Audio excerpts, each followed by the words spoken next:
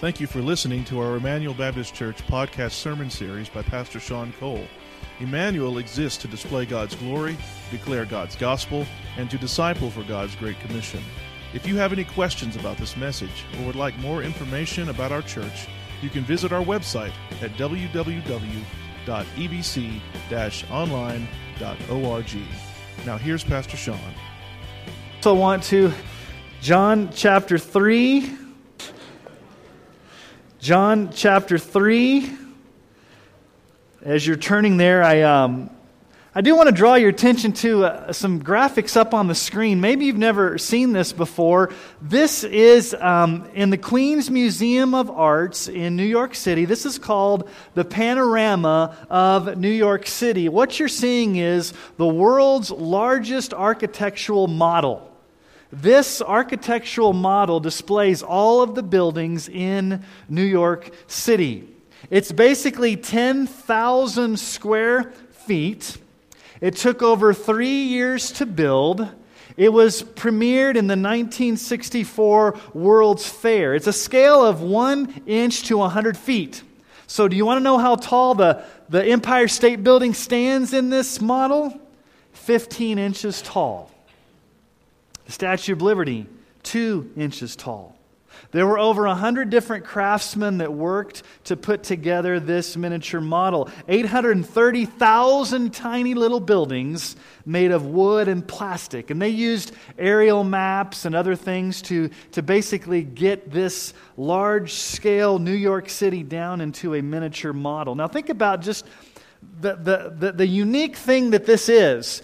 All of the beauty and grandeur of the greatest city in the United States, the largest city, one of the most famous cities in all the world, New York City, has been condensed down into this miniature model, this small scale model. And the question is, can you really put all of New York City in a little model? Well, yes, if you're just basically just putting plastic together, but think about all the intricacies of New York City.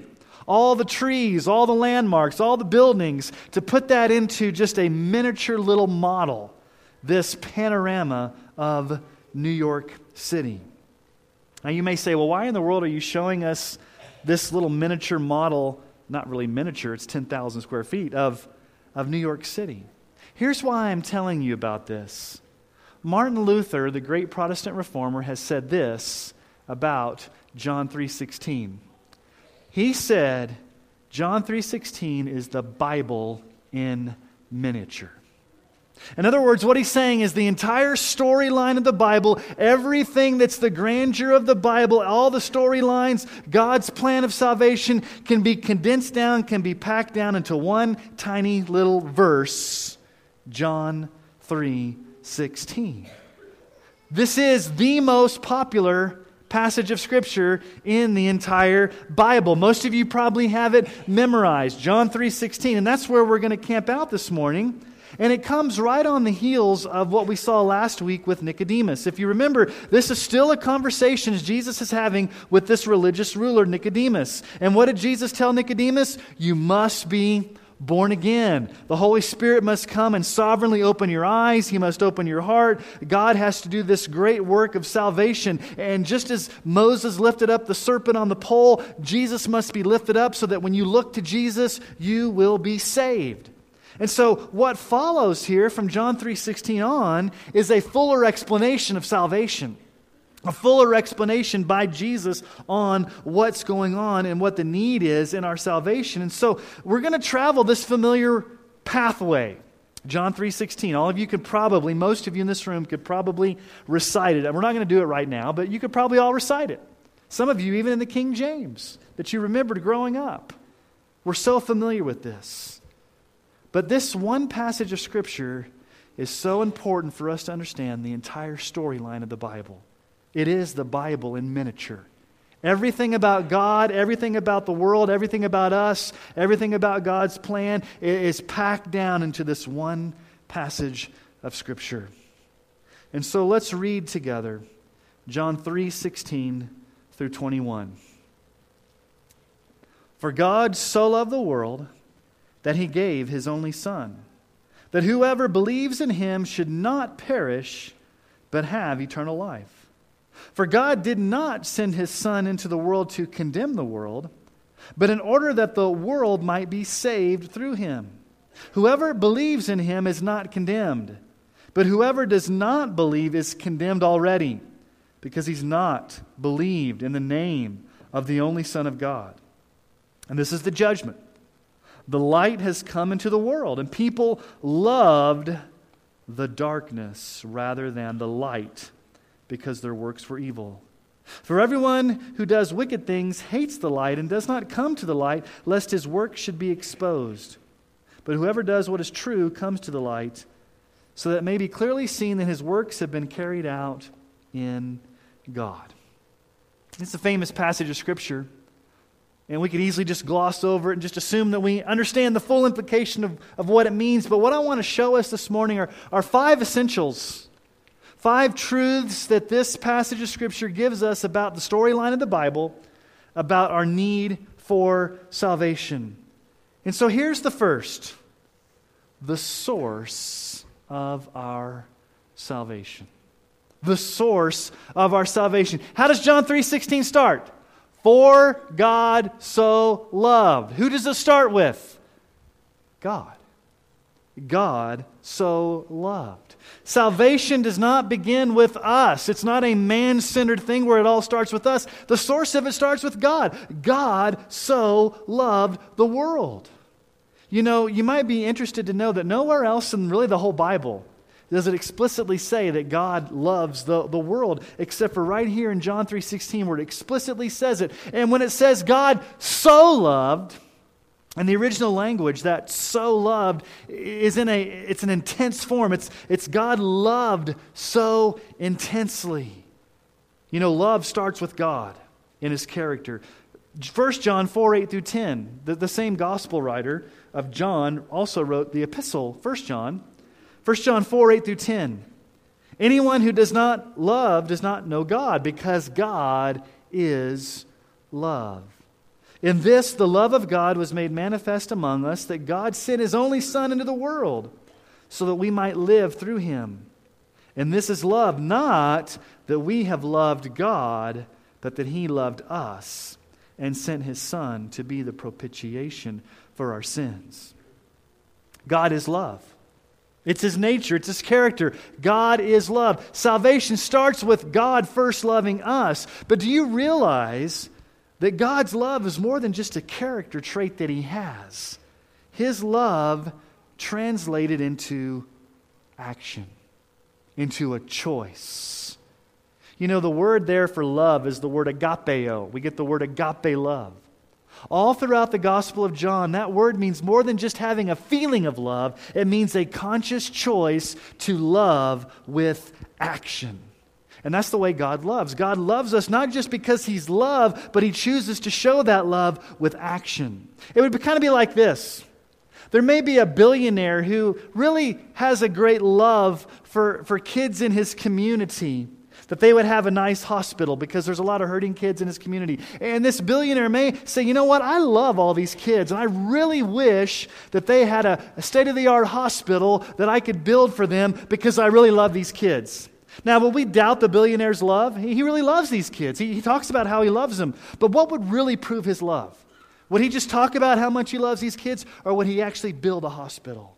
You see, for him to truly show love, he would have to show it with action, by actually doing something concrete, doing something specific to express that love. And that's exactly what God does. God is more than just love. He is love. It's his character. But his love always translates into action, into a choice to do something radical. And that's the second thing we see. So number one, the source of our salvation is God. It all starts with God. It starts with God's love. It all starts with God. But the second thing we see here is the scope of our salvation. Not just the source starting with God, but the scope. What's the scope? For God so loved the world. God so loved the world. Now, to Nicodemus, this would have been a little radical, because Nicodemus is a Jew. And there was no doubt that God loved the Israelites. I mean, they were his chosen people.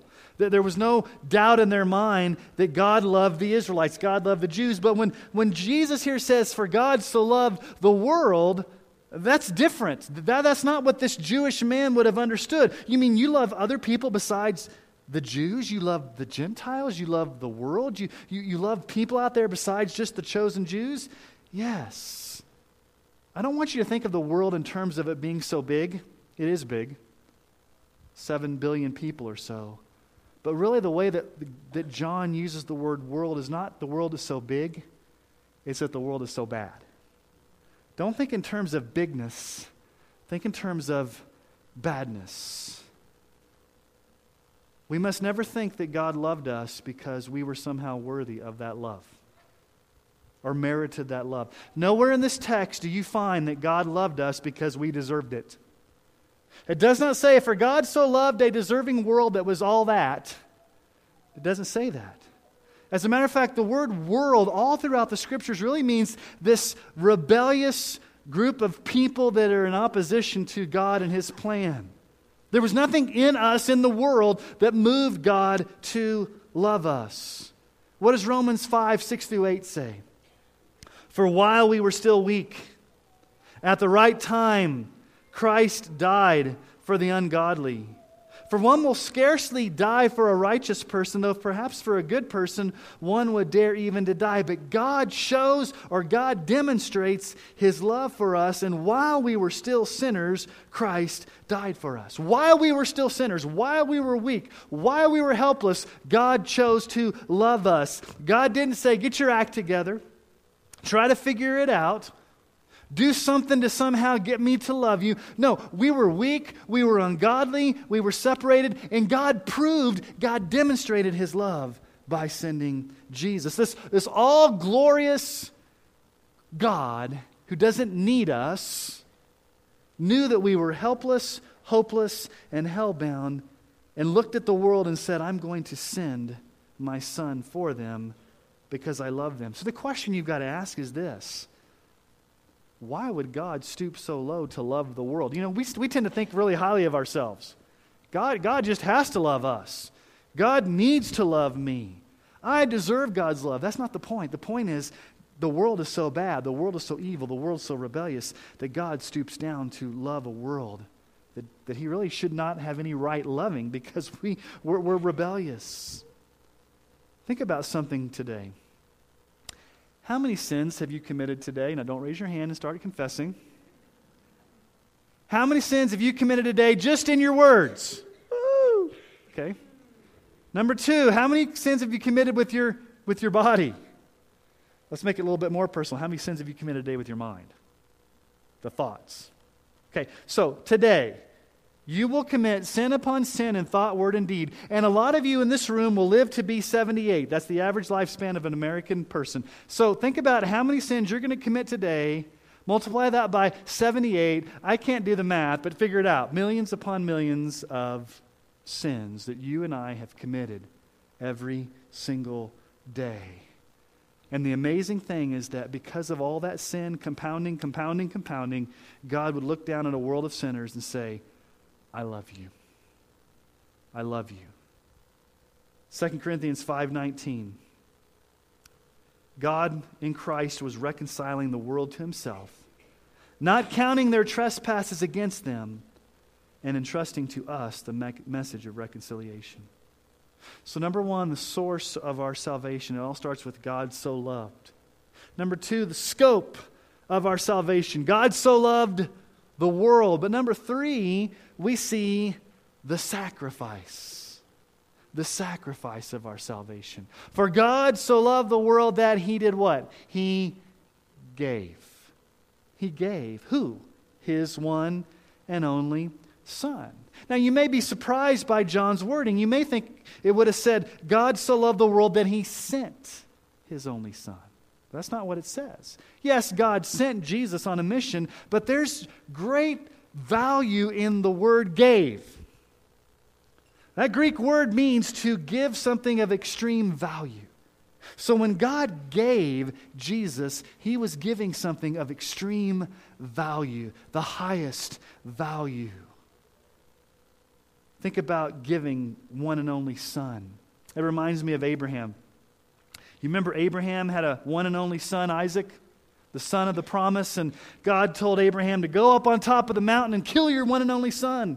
And Abraham goes up there and he's about ready to kill Isaac on the altar, and he hears those words from the angel of the Lord in Genesis chapter 22, 13 through 16. Abraham lifted up his eyes and looked, and beheld behind him was a ram caught in a thicket by his horns. And Abraham went and took the ram and offered it up as a burnt offering instead of his son. Key word there, instead of his son. So Abraham called the name of that place, the Lord will provide. As it is said to this day, on the mount of the Lord it shall be provided. And the angel of the Lord called to Abraham a second time from heaven and said, by myself I've sworn, declares the Lord, because you've done this and have not withheld your son, your only son. You see, Abraham gave up Isaac, but guess what happened? Did Isaac die? No. Isaac was spared because God provided a substitute, a ram in the thicket. But in giving of Jesus, God did not spare Jesus. He gave Jesus. Paul says it this way in Romans 8:32. He who did not spare his own son, but gave him up for us all, how will he not also with him graciously give us all things? God didn't spare Jesus, but gave him. You know, this terminology of giving shows up all throughout the Bible. God so loved the world that He gave His only Son. He gave Him up for us all. Galatians 1, 3 through 4. Grace to you and peace from God our Father and the Lord Jesus Christ, who gave Himself for our sins to deliver us from the present evil age according to the will of our Father, God. Ephesians 5:2, walk in love as Christ loved us and gave Himself up for us, a fragrant offering and sacrifice to God. So the question is, who gave who? I thought God gave Jesus. Yes. I thought Jesus gave Himself. Yes. God joyfully gave Jesus, and Jesus joyfully gave Himself. Jesus says in John chapter 10, 17 through 18, for this reason the Father loves me, because I lay down my life that I may take it up again. No one takes it from me, but I lay it down on my own accord. I have authority to lay it down. I have authority to take it up. This charge I received from my Father. The Father gave Jesus. Jesus went willingly. This is called the eternal covenant of redemption. We can't quite wrap our minds around it, but the Scripture seems to indicate that before time and eternity past, God the Father and God the Son entered into a mutual contract, a mutual covenant, where the Father would joyfully send the Son, and the Son would joyfully obey the Father, and they would complete the work of redemption. The great Puritan, John Flavel, wrote about an imagined conversation that he had, that he thought maybe the Father had with the Son before creation. Don't ever think that Jesus went begrudgingly to the cross.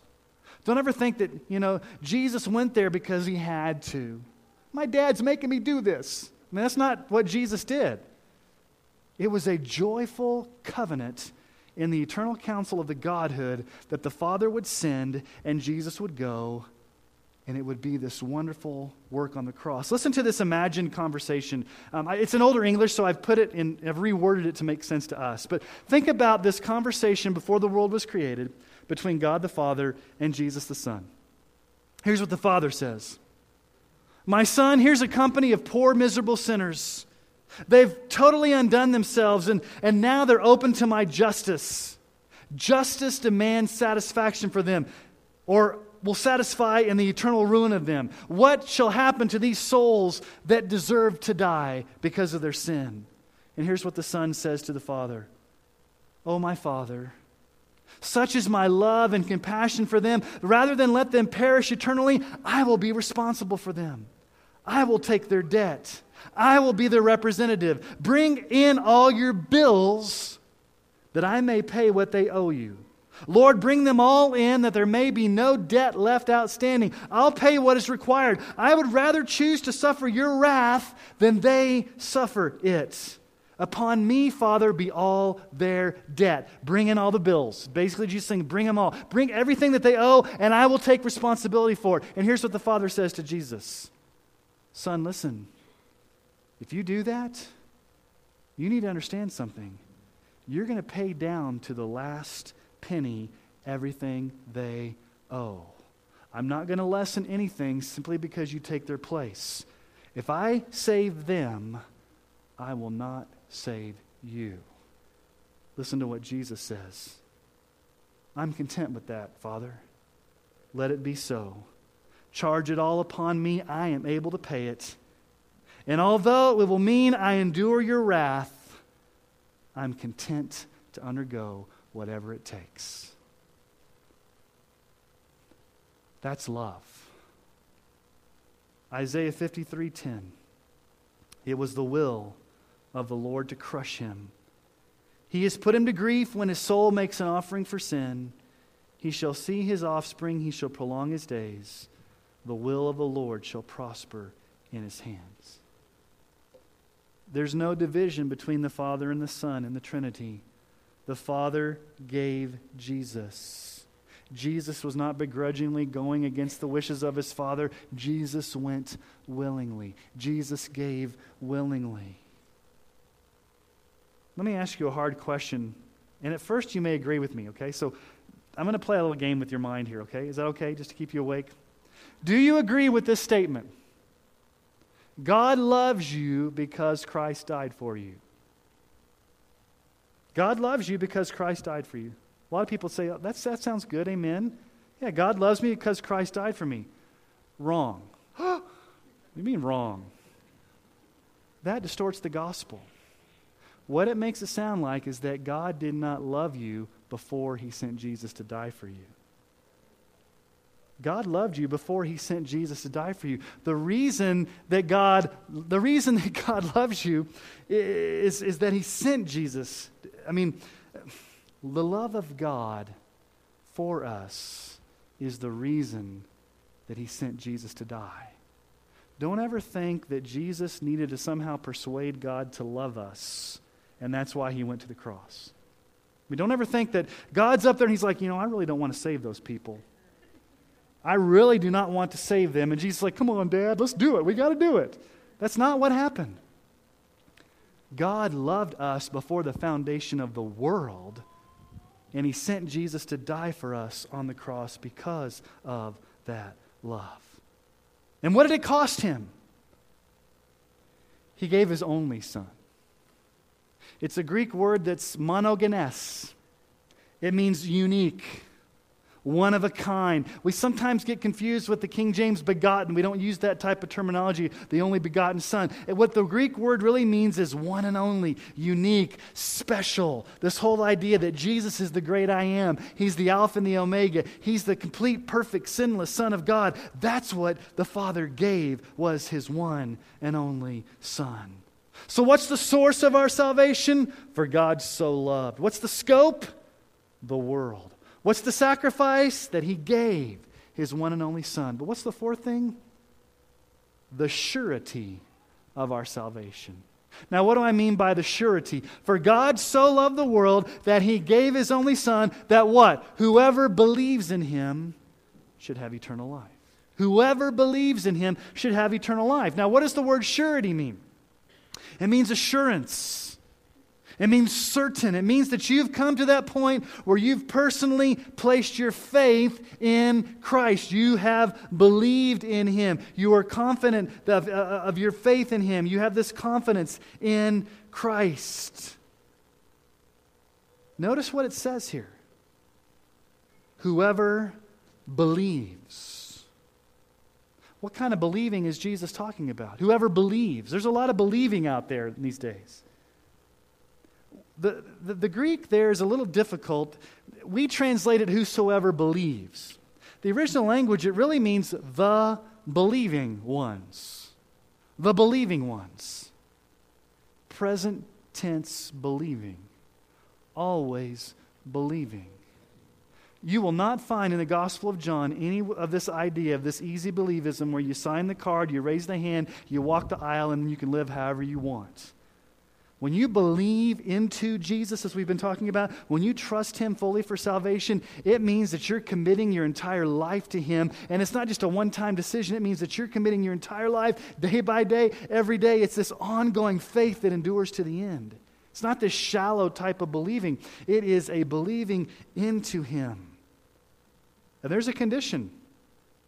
This is not universalism.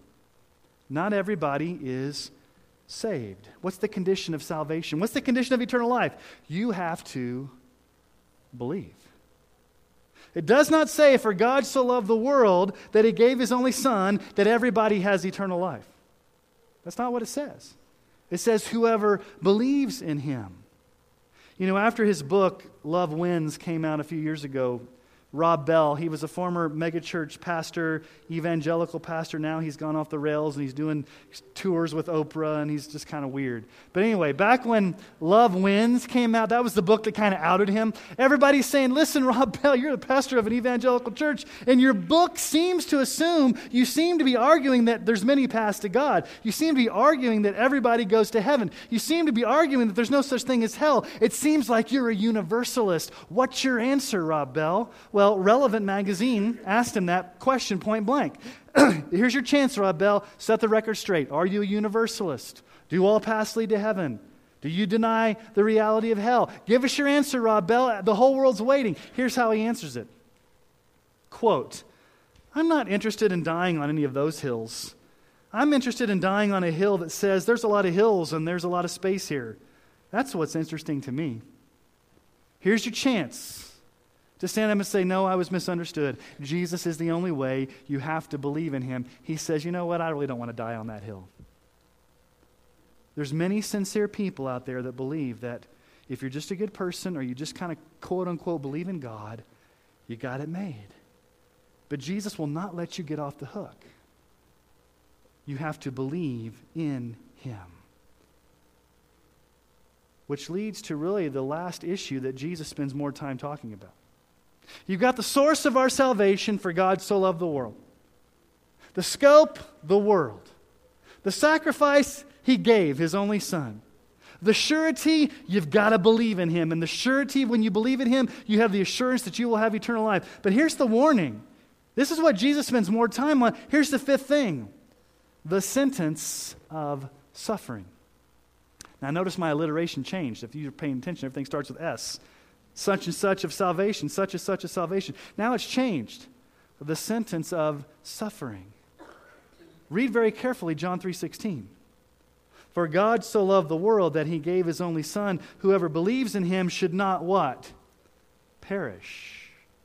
Perish. You know what the word perish means in the original language?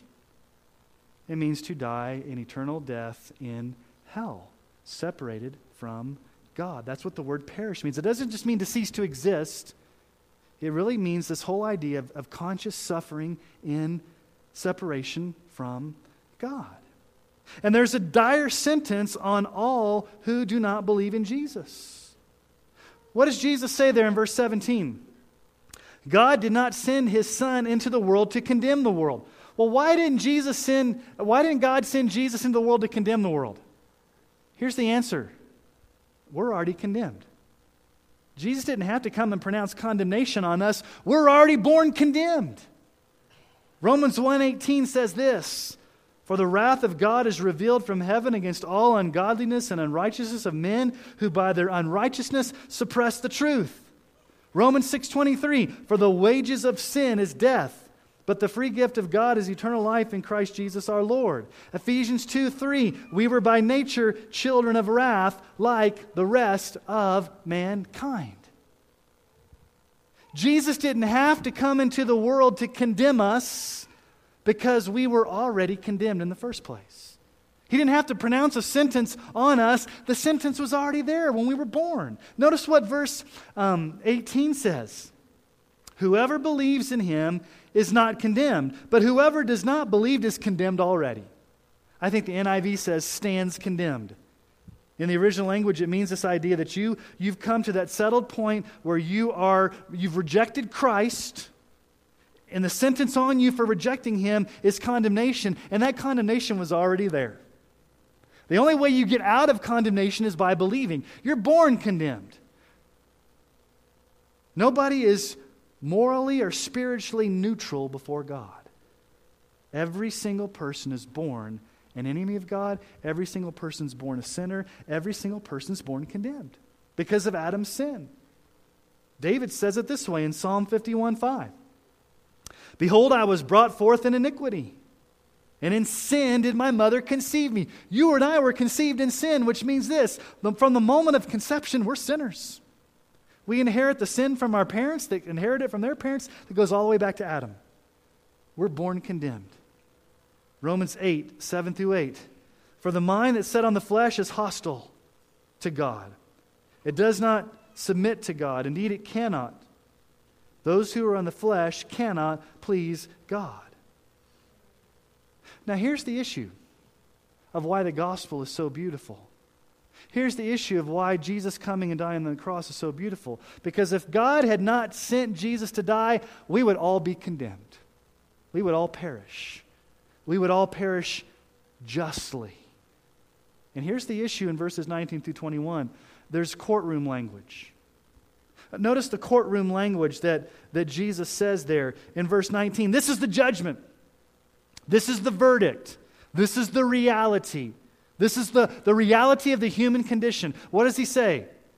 Here's the verdict. Here's the judgment. Light has come into the world. Who's the light? Jesus. Jesus is the light. He's come into the world. God sent him into the world. Jesus has come into the world. But what is the world doing?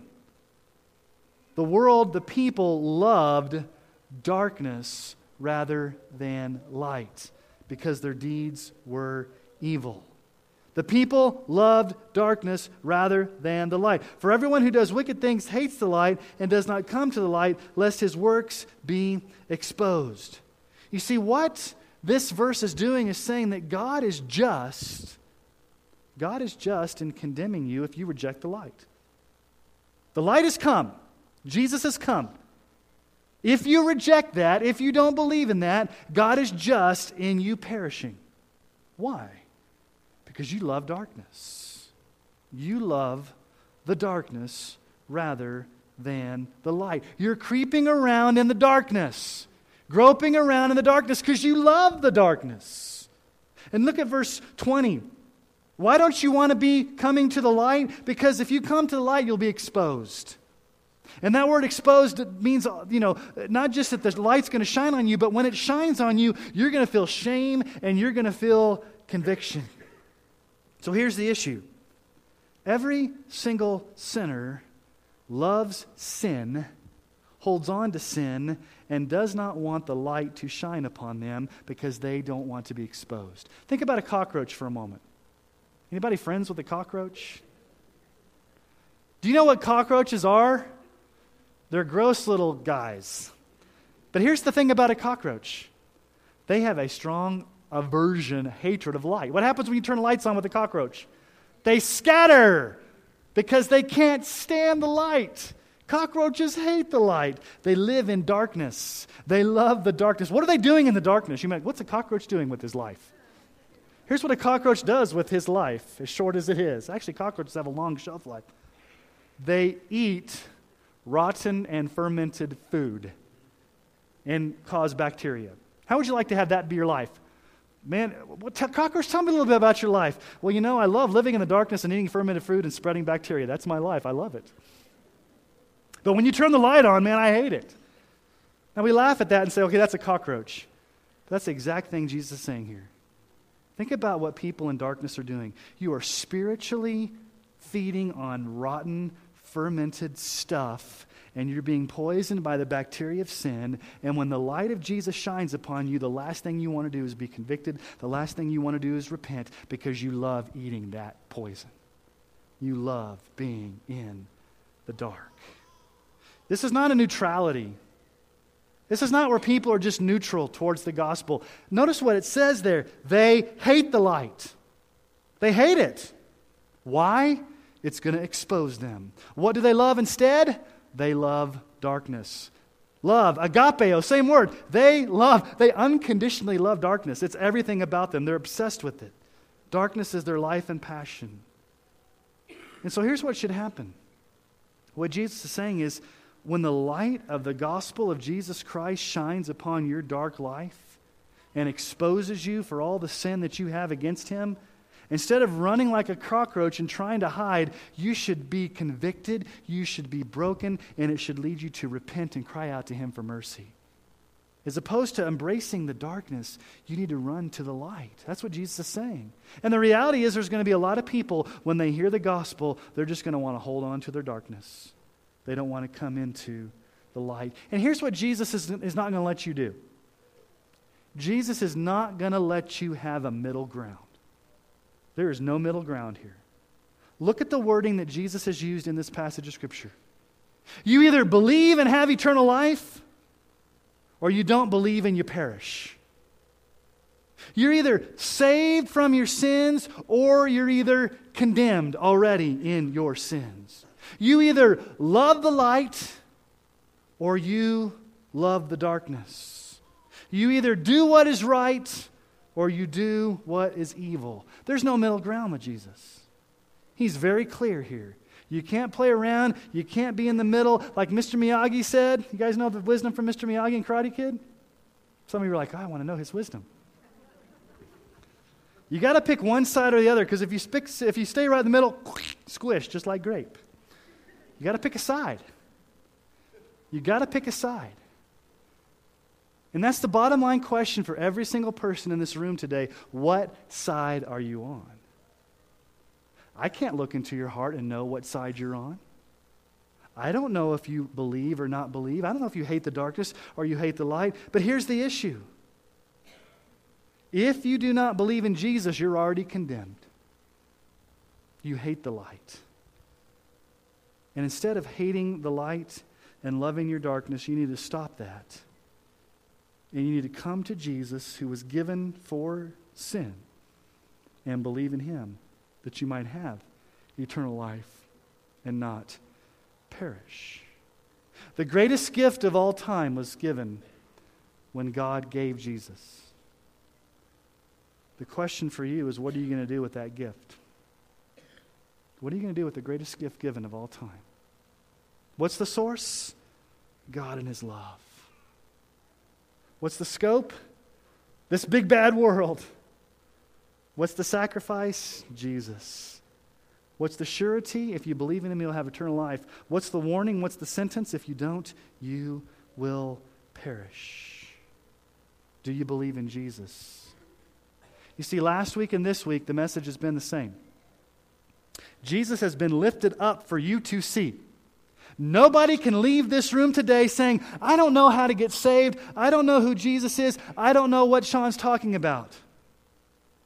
It's not for lack of information. Nobody can leave this room. You are all accountable. And that makes it a hard thing. Every single one of you are accountable for the message that you've heard today. So when you leave this place, you're accountable for truth. You're accountable to how you're going to receive that. You're accountable for what you're going to do with that. Will you be one who stands on the day of judgment and you're in Christ, or will you stand on the judgment and be condemned because you rejected Christ? The light has come. The question is, are you holding on to darkness, or are you coming to the light? Listen to what Charles Spurgeon said. He says, can you gaze upon Him without tears as He stands before you as the picture of agonizing love? Pray that Christ would print the image of His bleeding self upon the tablets of our hearts all day long. Jesus is standing before you today, and He is the picture of agonizing love. For God so loved the world that He gave His one and only Son, that whoever believes in Him should not perish, but have eternal life. What are you going to do with the gift that God has given? Let me ask you to bow your heads.